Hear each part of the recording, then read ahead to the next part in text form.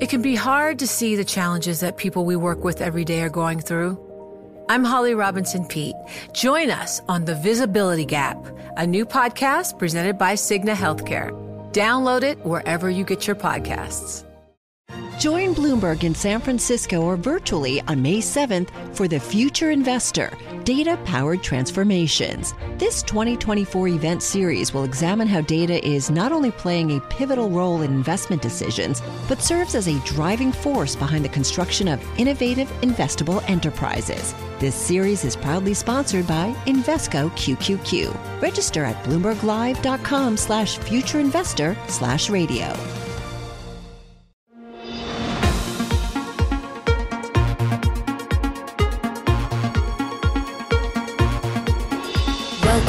What You Missed This Week. I'm Caroline Hyde. This podcast has some of our favourite interviews from the Daily Market Close show that I co-anchor with Romaine Bostick, Taylor Riggs and Joe Weisenthal. What You Miss is the perfect way to kick off your weekend. This week, protests erupted in cities across the US and the world after the death of George Floyd while in the custody of police in Minneapolis. The demonstrations have forced many people, including those in the world of business and finance, to reckon with the vast economic inequality that exists along racial lines. To help better understand how to remedy this inequality and enable minority-owned businesses, we spoke with Larry Ivory, chairman of the National Black Chamber of Commerce, and started by asking what public policy changes needed to be made. Well, I think America has a big challenge in front of itself, and it must have an honest, open conversation about the wealth gap and how we created that wealth gap, but more importantly, not to rehash the wealth gap itself, but to come up with real solid solutions in terms of how do we fix this particular problem. Because I think what we're seeing here in America with the rioting and protesting, it's not just the senseless killing of an African American.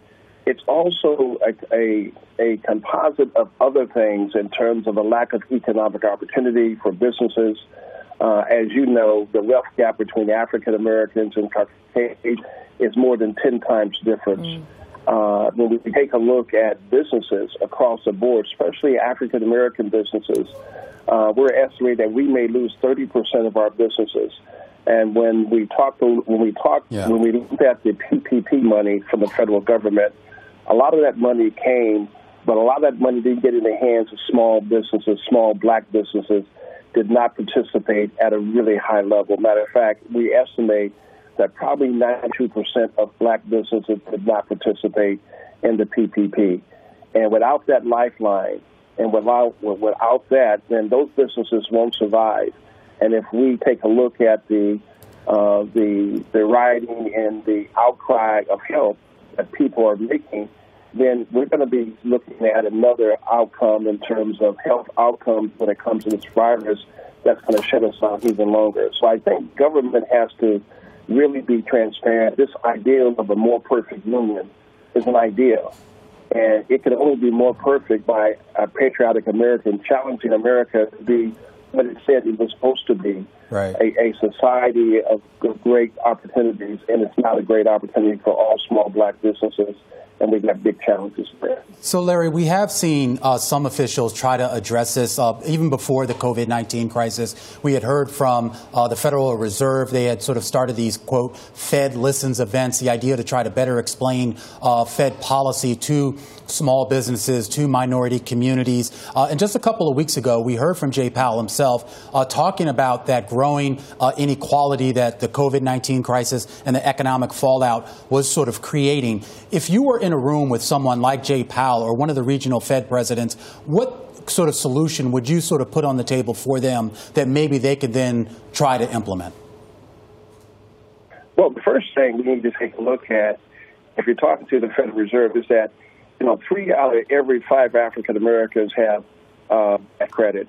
You got to address the pandemic of the lack of access to credit, and when you don't have access to credit, then we got to do something to fix that. And I think one of the things that the Feds and the banks can do, which means good business for them, is that we ought to have a real commitment to creating black companies, black-owned companies that do credit enhancement. And I think we could have millions of people each year that can move from bad credit to good credit. With credit comes access to opportunity. But the problem is, even with access, there's still significant disparity of access to capital when it comes to banks, when it comes to contracting opportunities. Even when blacks are qualified, there seems to be a very difficult opportunity for them to get the contract, and because there's always someone who's trying to undermine their participation. So if I'm sitting in a room with someone of that magnitude, I'm saying to look, let's take a look at the pandemic of bad credit. Let's address that. And then let's take a look at some of the barriers. We got rid of affirmative action when we did the PPP, the PPE. And I thought that was a mistake. It surely didn't help black participation. And when people feel like they don't matter and there's no options, you're going to get what you're getting. History has showed us when the peasants rise, they rise against the kings, and they do whatever it takes in order to get the attention to overthrow the government. We have to be careful that we're not setting ourselves up for great failure and great economic consequences. And I'm concerned, being a past investment banker with Merrill Lynch and Solomon Smith Barney and running a hedge fund, I know what the economic impact could be if this virus comes back again more significant. The outcome for not just African American business will be dramatic. It will be dramatic for this country.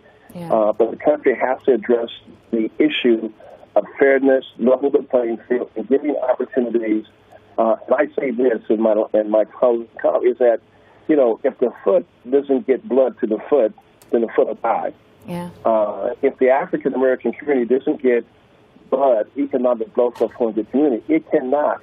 And the body can't be as effective. It surely can't run a 100-yard dash if the foot is not functioning properly. We are a part of American society, and it must participate fairly in order to make sure that the body is healthy, strong, and can win the Olympics.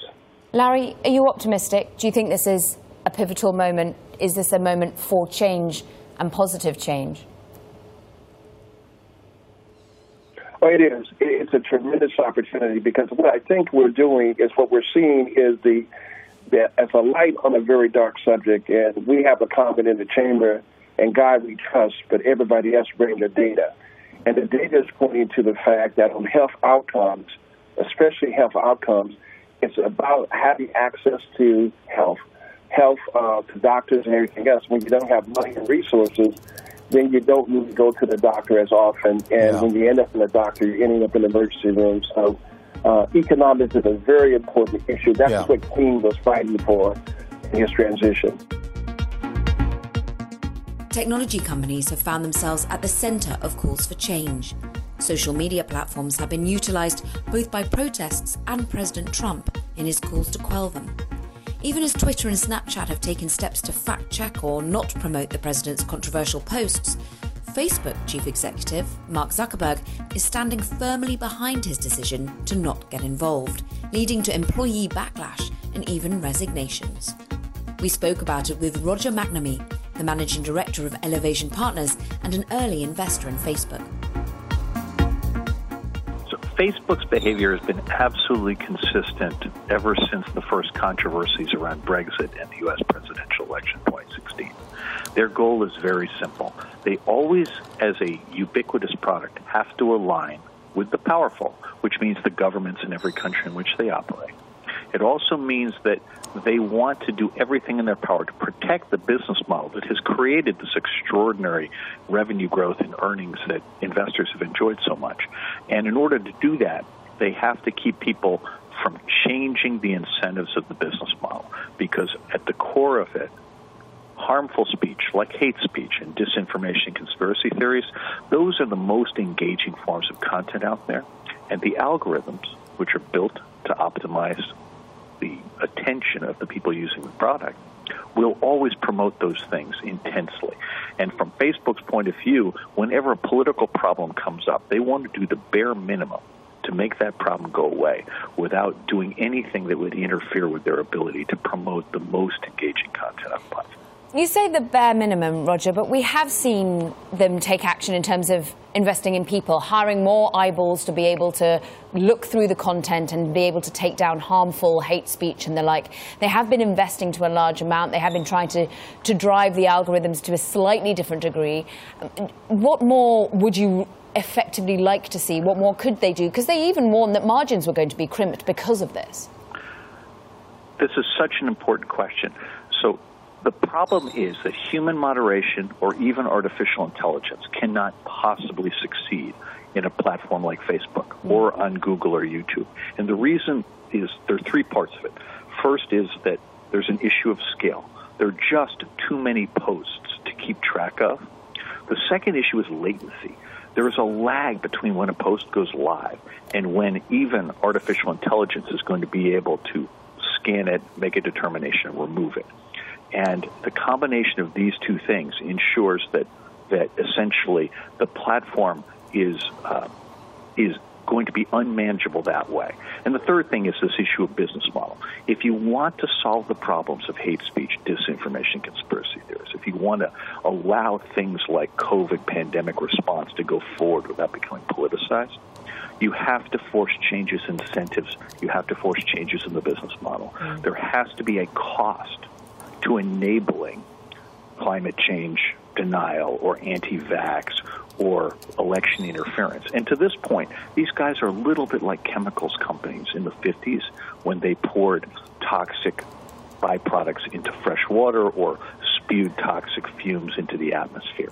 That they caused harm without being responsible for the costs, and now we just have to make them responsible for those costs. Yeah, I mean, but right now, Roger, I mean, they obviously profit pretty heavily off of these types of controversial posts, controversial statements. When Twitter sort of waded into this with the fact-checking of Trump, there was a lot of talk about Section 230 and the potential that maybe at some point in the near future, Congress could revisit that provision.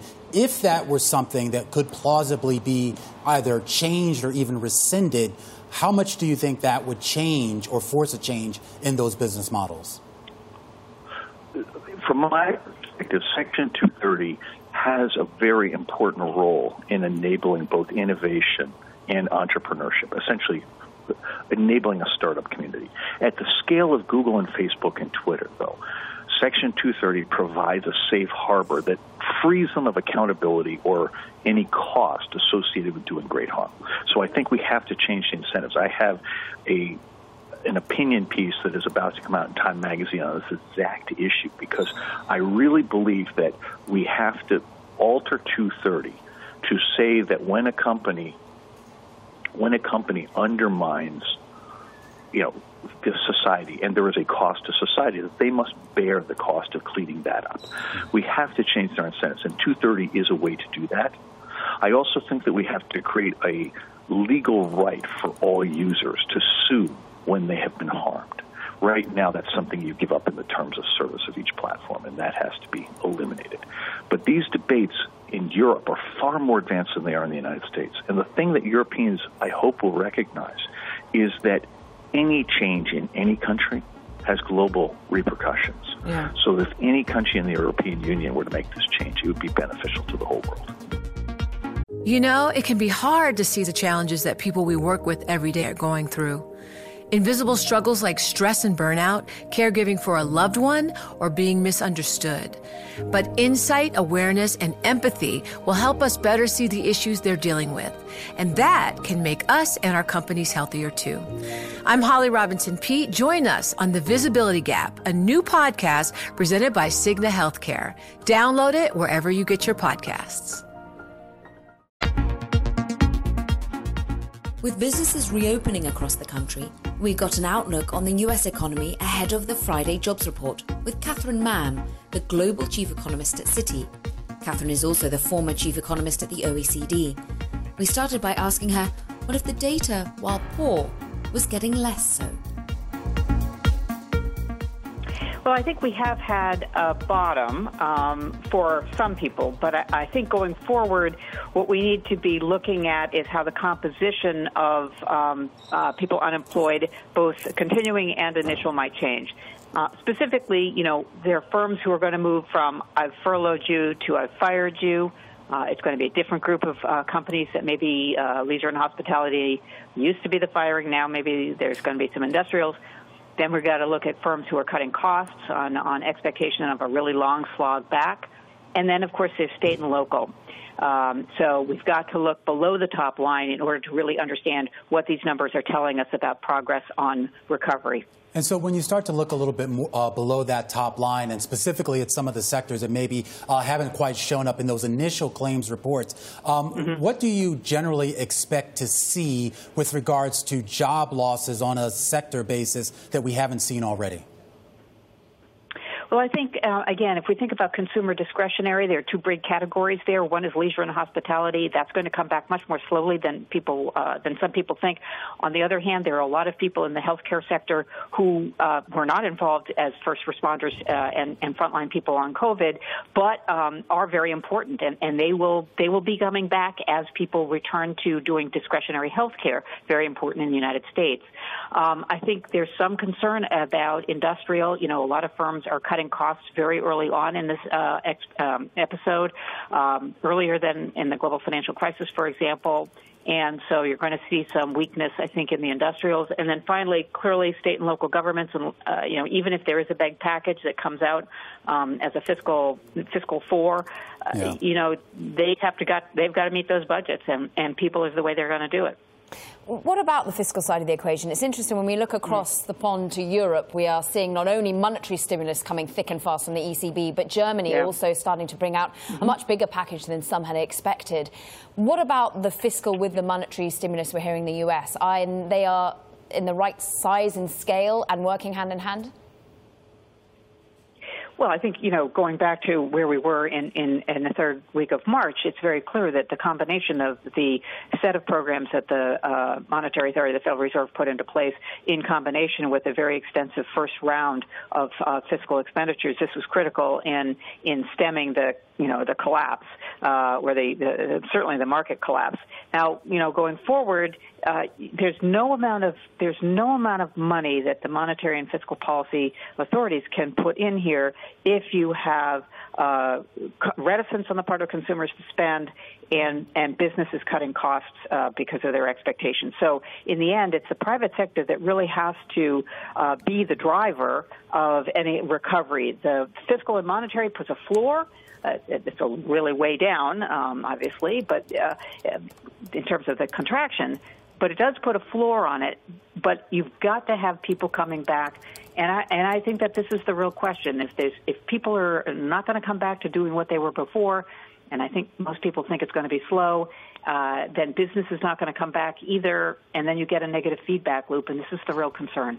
So, Catherine, when we look at some of the stimulus measures here in the U.S. and worldwide, there's a concern here that they've been almost a little bit too broad-based. Yeah, they've put a floor underneath the economy, underneath risk assets, but there's this idea that the recovery is going to be uneven for a lot of groups, particularly here in the U.S. We had your colleague, Dana Peterson, on a few days ago, and she was talking about some of the inequities that we're seeing with regards to female labor force participation. I'm wondering, what can the Fed, what can fiscal policymakers do in the short term to ensure that recovery is sort of all-inclusive? Well, there's not a whole lot that the Fed can do, frankly. They do have a range of programs out there to support corporate, state and local, and now Main Street lending facility. But they're limited in terms of how broadly they can target those to specific demographic groups. So you got to go look at the fiscal policy, and in this regard, the program to support small business, whether or not there's going to be another set of options there. The uptake of the most recent one has not been complete. There still is kind of money in the coffers there. So there is an outreach problem, I think, in the sense that there are certainly businesses that could avail themselves of these kinds of supports, but not all of them have come forward. And so there is a concern that there's a swath of businesses, and they tend to be minority, people of color, women, who are less attuned into the banking system and less attuned into some of these programs. And advocacy groups have a role to play to make sure that these folks who haven't been able to access the program so far, have not really known how to access them, have really the advocacy authorities, really need to get these people involved. And of course, questions of inequality are not just privy to the United States. It's something that's concerned around the world. I want to get your global perspective here as global chief economist at Citi. What of the different paces of growth that we're seeing? How optimistic are you on the US vis-a-vis Europe, Asia? Because finally, we're starting to see some outperformance in terms of European stocks vis-a-vis US in the recent weeks. Do you think the economy can play catch-up as quickly as the US has? Well, I think we need to make a distinction between the economy playing catch-up and the asset markets playing catch-up. The two of them are sort of disconnected right now. The asset markets, as Taylor was saying earlier, NASDAQ being 11% up for the year and S&P being in the red 3%, but only 3%. I mean, here we are looking at prospects for a global contraction of, nearly 4%, and yet the S&P is only down 3% for the year. I mean, this is a little bit of a puzzle, and many people have talked about it. So there is a disconnect between financial markets and the real economy. There's also different paces of economic recovery around the world. Some of it's related to where the virus started first and where, therefore, recovery has proceeded somewhat in advance, and that's in Asia relative to, say, Europe and the U.S. I think that, again, the U.S. had a more forceful and coordinated fiscal and monetary policy earlier on. Europe has now come out with some pretty impressive fiscal and monetary actions, and I think that's going to make a difference in terms of prospects for Europe going forward. Even amid a pandemic and an economic downturn, we haven't seen the last of the mega IPO. This week, Warner Music ushered in the biggest entertainment IPO on record, and ZoomInfo shares surged in its first day as a public company. We got reaction from their CEO, Henry Schuck, and asked if he thought they left too much money on the table. I honestly thank you for having me. I have not looked at the stock trading today. Oh, come on. I've been focused. Look, we're building a company here for the long term. And I have the same company today as I had yesterday. And what the stock does today and what it does this week, is what it will do. But I'm focused on building long-term value for our shareholders. I founded this company when I was 23 years old. I put $25,000 on my credit card while I was in law school, and I set out to build a business that could help sales and marketing professionals selling to other businesses hit their number. And I'm just as focused on that today as I was yesterday when we weren't a public company. All right, so there's been obviously a lot of focus on the IPO itself, of course, of the naming of your company and how it might conflict with the names of some other companies. Talk a little bit specifically, though, about your business and specifically what the customer environment is like for you, given that some businesses now have either curtailed spending or at least maybe put off plans to increase spending. Yeah, interestingly, look, what ZoomInfo does is it helps business-to-business companies find their next customer. And in a pre-COVID environment, that was important. In a post-COVID environment, that's just as important.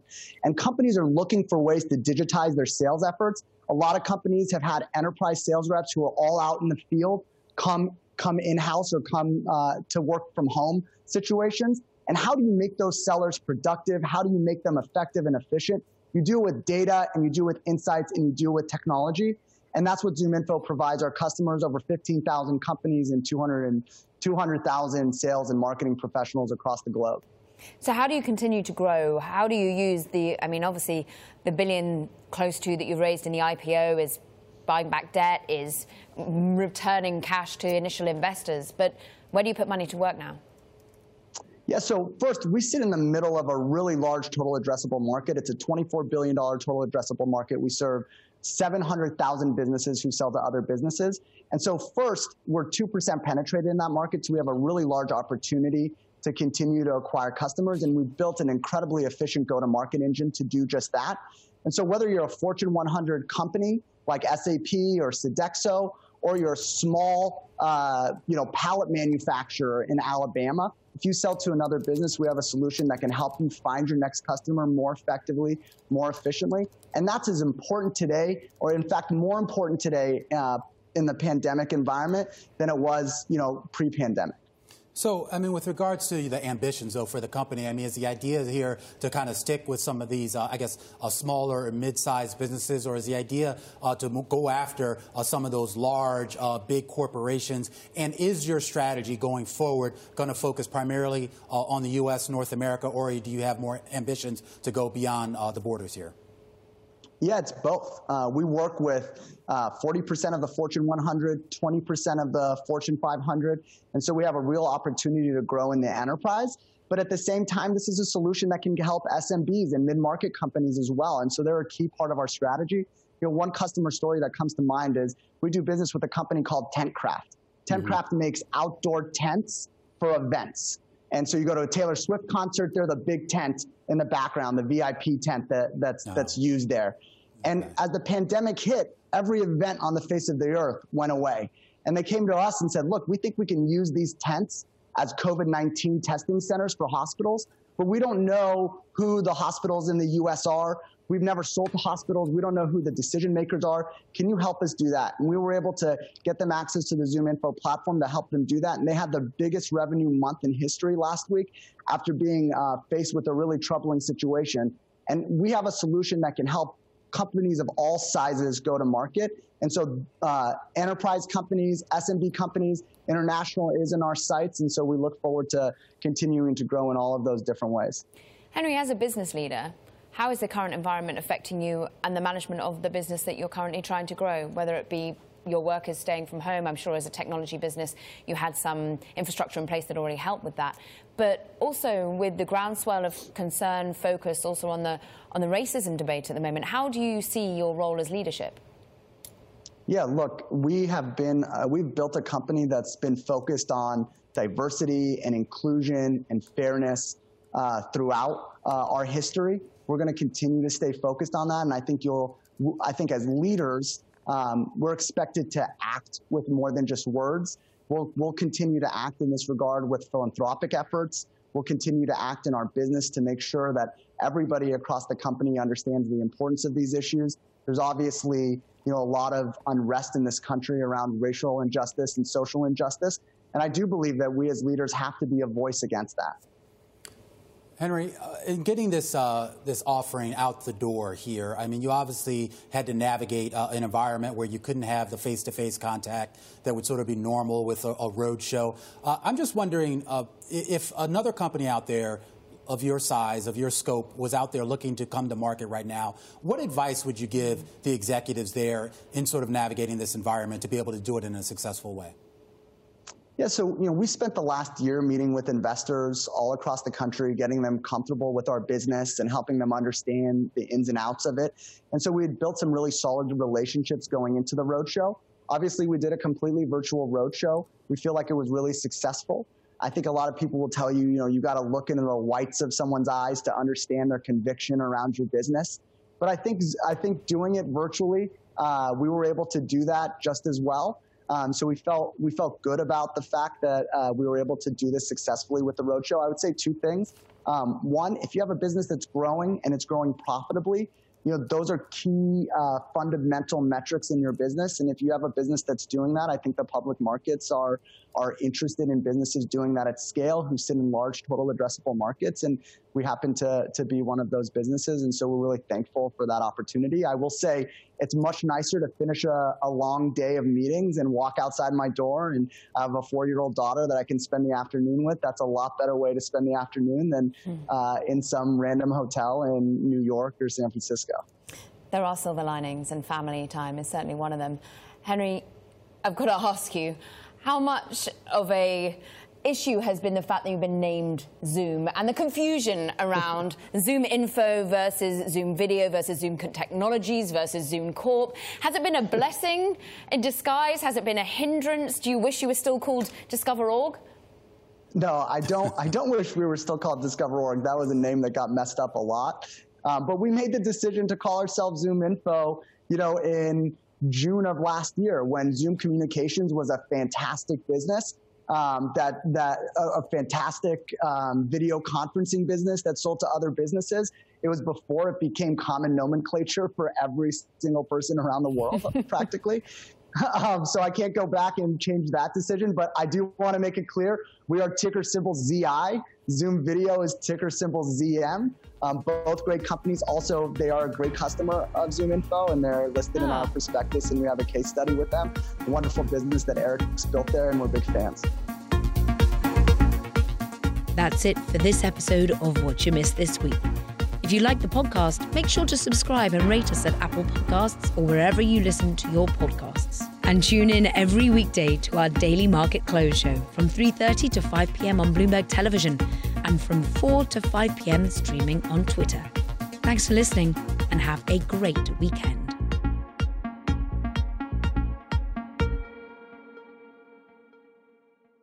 Join Bloomberg in San Francisco or virtually on May 7th for The Future Investor, Data-Powered Transformations. This 2024 event series will examine how data is not only playing a pivotal role in investment decisions, but serves as a driving force behind the construction of innovative, investable enterprises. This series is proudly sponsored by Invesco QQQ. Register at BloombergLive.com/futureinvestor/radio.